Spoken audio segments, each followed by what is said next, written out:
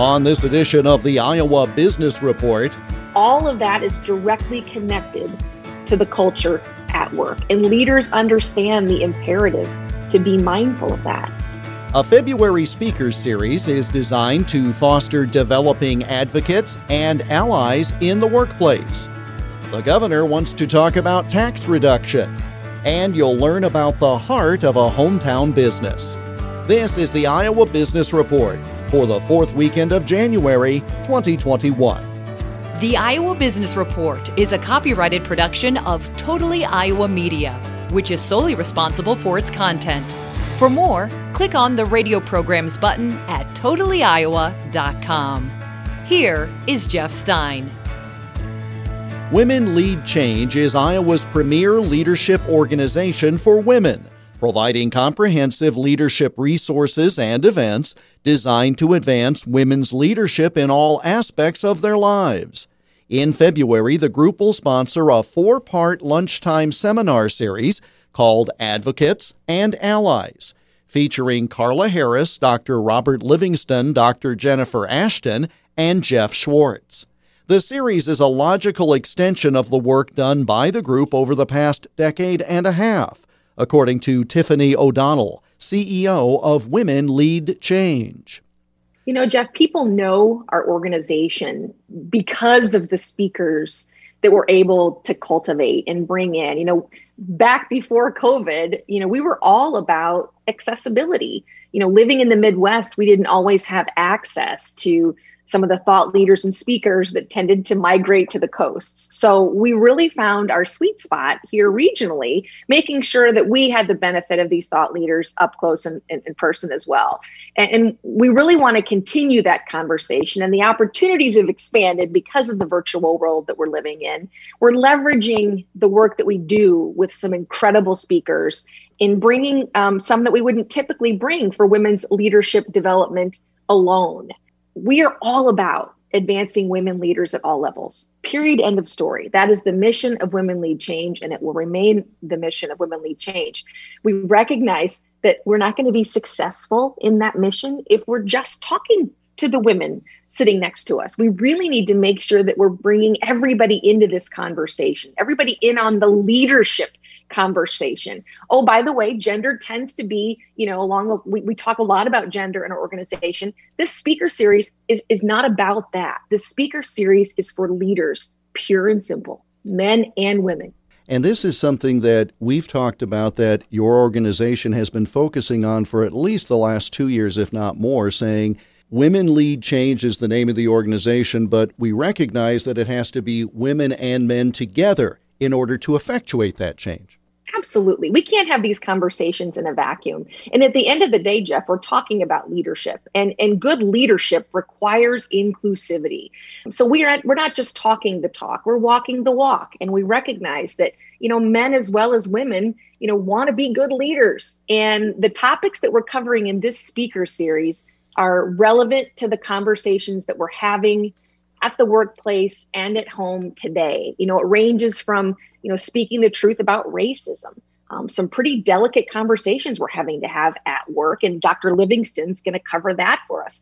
Talking about, work disrupted. What does that look like today?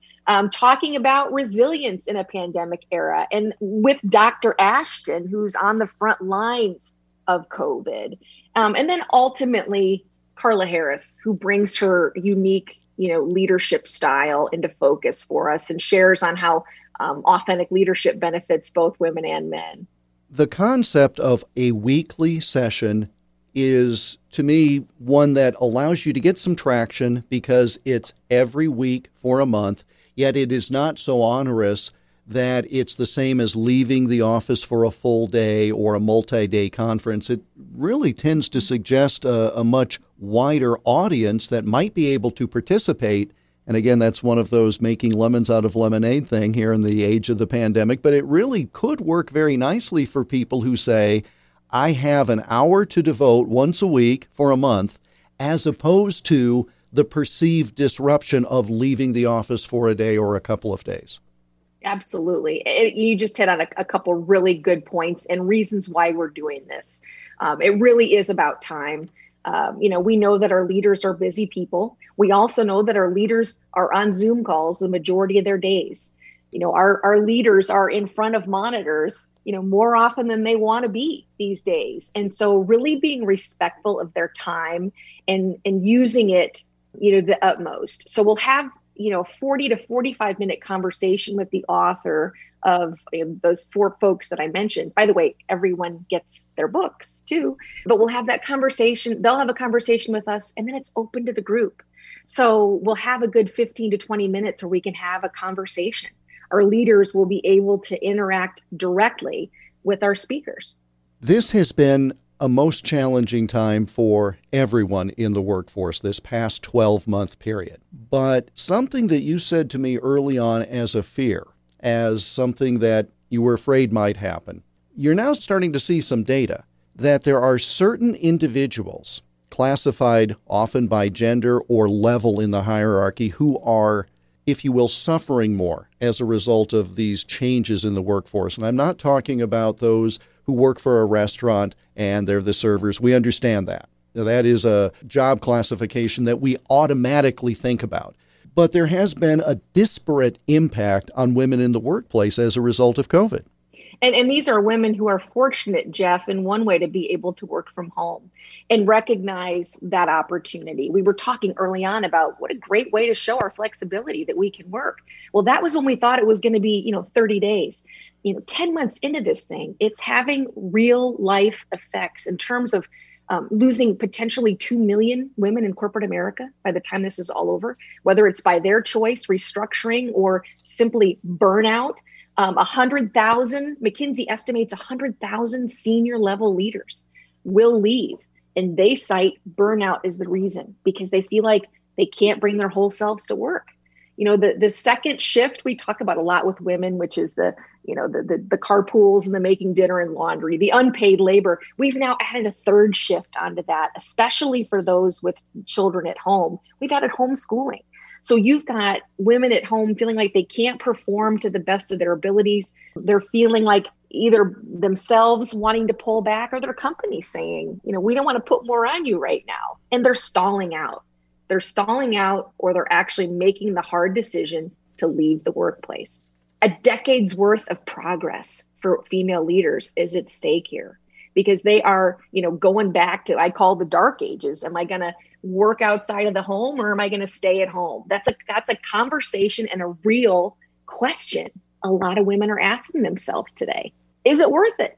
And obviously the topics that you have chosen for the Advocates and Allies Speaker Series and the speakers themselves have a long history of thinking about work, consulting about work, knowing about the impact of various components in a workforce. And I have a feeling that those who have questions related to many of the things you just mentioned, many of those answers, or at least new ways of thinking about it, may come up through the series. Absolutely. The constant thread through all of these conversations, these lunch and learns, if you will, it has to do with culture. And we know that, women care about culture, but oh, by the way, so do millennials. The workplace of today, Jeff, cares about a lot more than, spreadsheets. They care about the culture in which they work and all of the conversations we're going to have, whether it's, talking about social justice issues, whether it's talking about resilience, managing COVID at work and at home. All of that is directly connected to the culture at work. And leaders understand the imperative to be mindful of that. Tiffany O'Donnell is CEO of Women Lead Change, online at WLCglobal.org. That's where you can go to register or get more information about their February Lunchtime Advocates and Allies Speaker Series. We spoke via Zoom on January 18th. Still to come, the governor's plans regarding taxes and making your business a part of the heart of the community. You're listening to the Iowa Business Report. The Iowa Business Report is presented by the Center for Business Growth and Innovation at the University of Northern Iowa, working to maximize economic impact for Iowa entrepreneurs. Online at cbgi.uni.edu. Governor Kim Reynolds delivered her annual Condition of the State message on January 12th, the day after the Iowa General Assembly convened for the year. The year before, Governor Reynolds presented her broad Invest in Iowa initiative, but not long after, everything changed due to the pandemic. Now, renewed talk about making at least some changes to Iowa's tax laws. The governor shared her thoughts during a conversation we had on January 15th.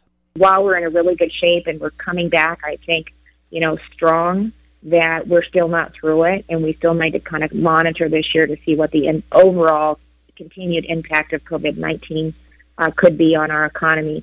But in the interim, what I said and what I'm going to be moving towards, I said I'm always open to looking at it. If it looks like we're going to continue to do okay, then we should continue that conversation. But at a minimum, we need to remove the triggers that we put in place in the 2018 historic tax cut that I signed into law. And that will guarantee Iowans that in 2023, the reductions take place where we go from a top rate of 8.53% for income tax bracket to 6.5%, and then we condense our brackets from 9 to 4. And if we continue to see the growth that we're seeing and the ending balances that we're projecting over a 5-year period, there is a really good opportunity, I believe, to take that low of 6.5 even lower. And so that really helps Iowans keep more of their hard-earned money, and it makes Iowa more competitive as a state. So we're going to continue to monitor that and continue to run the runs and see what's possible for fiscal year 2022, and maybe we can even do more next year. I know a lot of people, especially on the left, say, well, the governor's a Republican, House is controlled by Republicans, Senate majority Republican, they'll just agree on everything. There's not overall agreement on this issue, is there? No. Two bodies are approaching it from very different perspectives. And, but that's what we did in 18. I spent a lot of time over the interim really working with my team, doing the runs and trying to put kind of a blueprint together to start the conversation. And then we filed that, and then we spent most of the session really pounding through that and coming to consensus. And, it took almost the entire session to do that. But that's what, the legislative session is all about. That's where you have those discussions. You give Iowans the opportunity to weigh in. You give legislators the opportunity to weigh in. That's based on the areas that they represent. And then, you find where you agree and where you can't. You have to, step away from it, hopefully, and move forward and get something done. So I was really happy with where we ended up. But there's always more that we can do, and that's the conversation we're going to have this year, and we're going to continue, depending on what we can do this year, we'll continue that conversation next. Governor Kim Reynolds and I spoke on January 15th. Coming up, good business that's good for the community.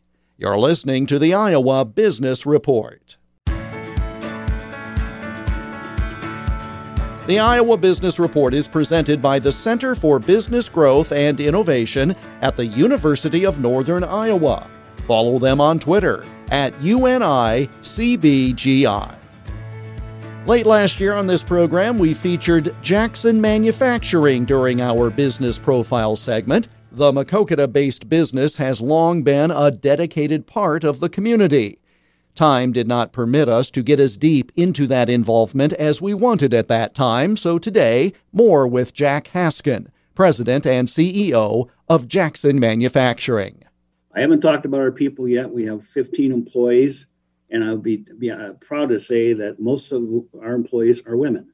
Right now, we have 3 men on the payroll, myself included, and the other 2 gentlemen are out on the floor, both the processing and my maintenance person. So what we like to do is mold the product, and then we like to downstream assemble. That's our forte.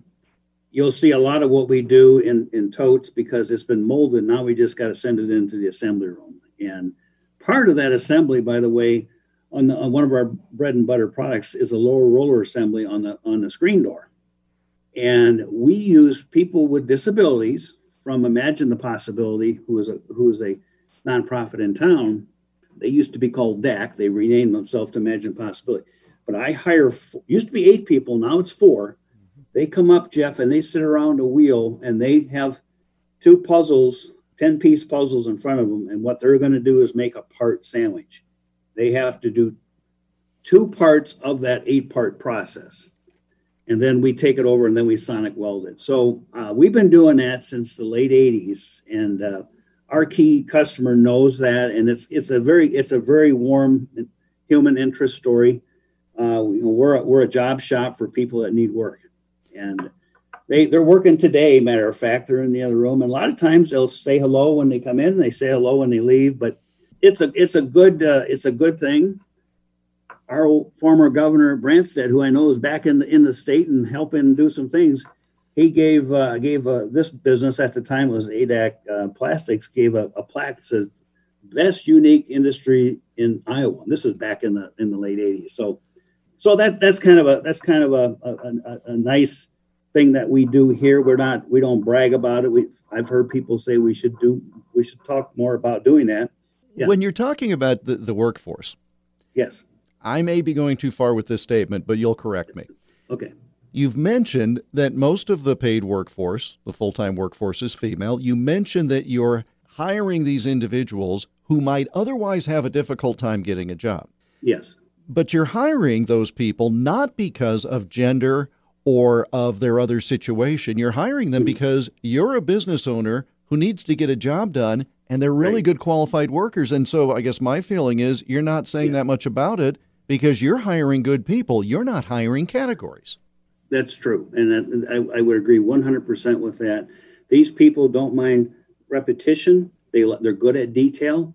It's a very comfortable environment, and they do a super job at it.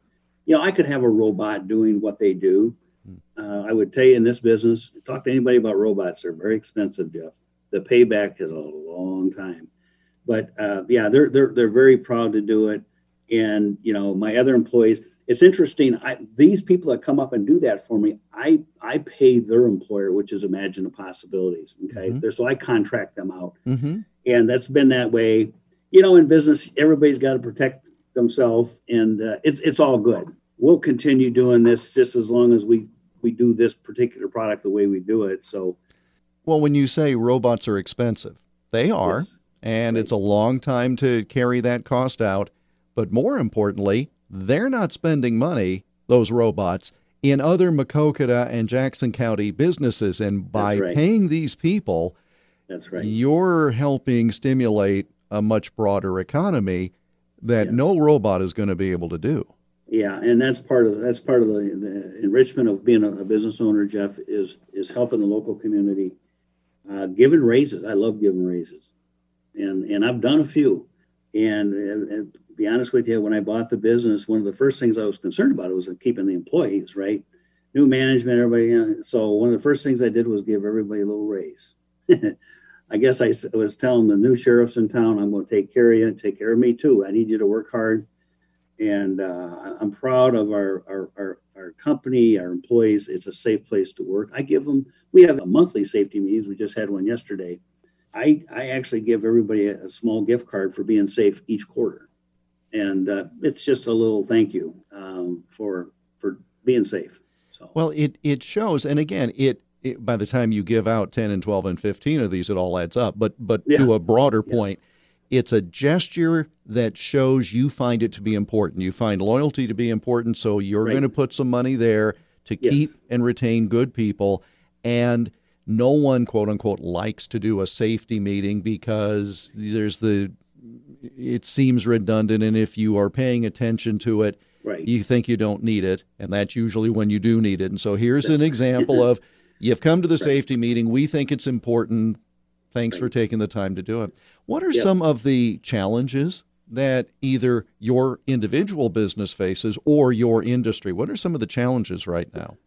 I would tell you one of the big challenges is, first of all, the employee side. The old saying, everybody's going after the same potential employee. Mm-hmm. The rural areas are interesting. I would tell you the rural people they're just eager to work. I've been fortunate. I've used a few, hiring services, but for the most part, word of mouth gets around that we're a good company to work for. Again, I hire mostly women. I'll get to the point as I grow the business. I'll need more men in here for some of the plant processing items. But I would tell you, getting technical skills, plastic injection molding isn't really taught at many colleges. Okay. One of my main processors now, I've had him here now 4 years. He came in with a plastic processing knowledge, but not injection molding. So how's that saying go? He came in with no bad habits.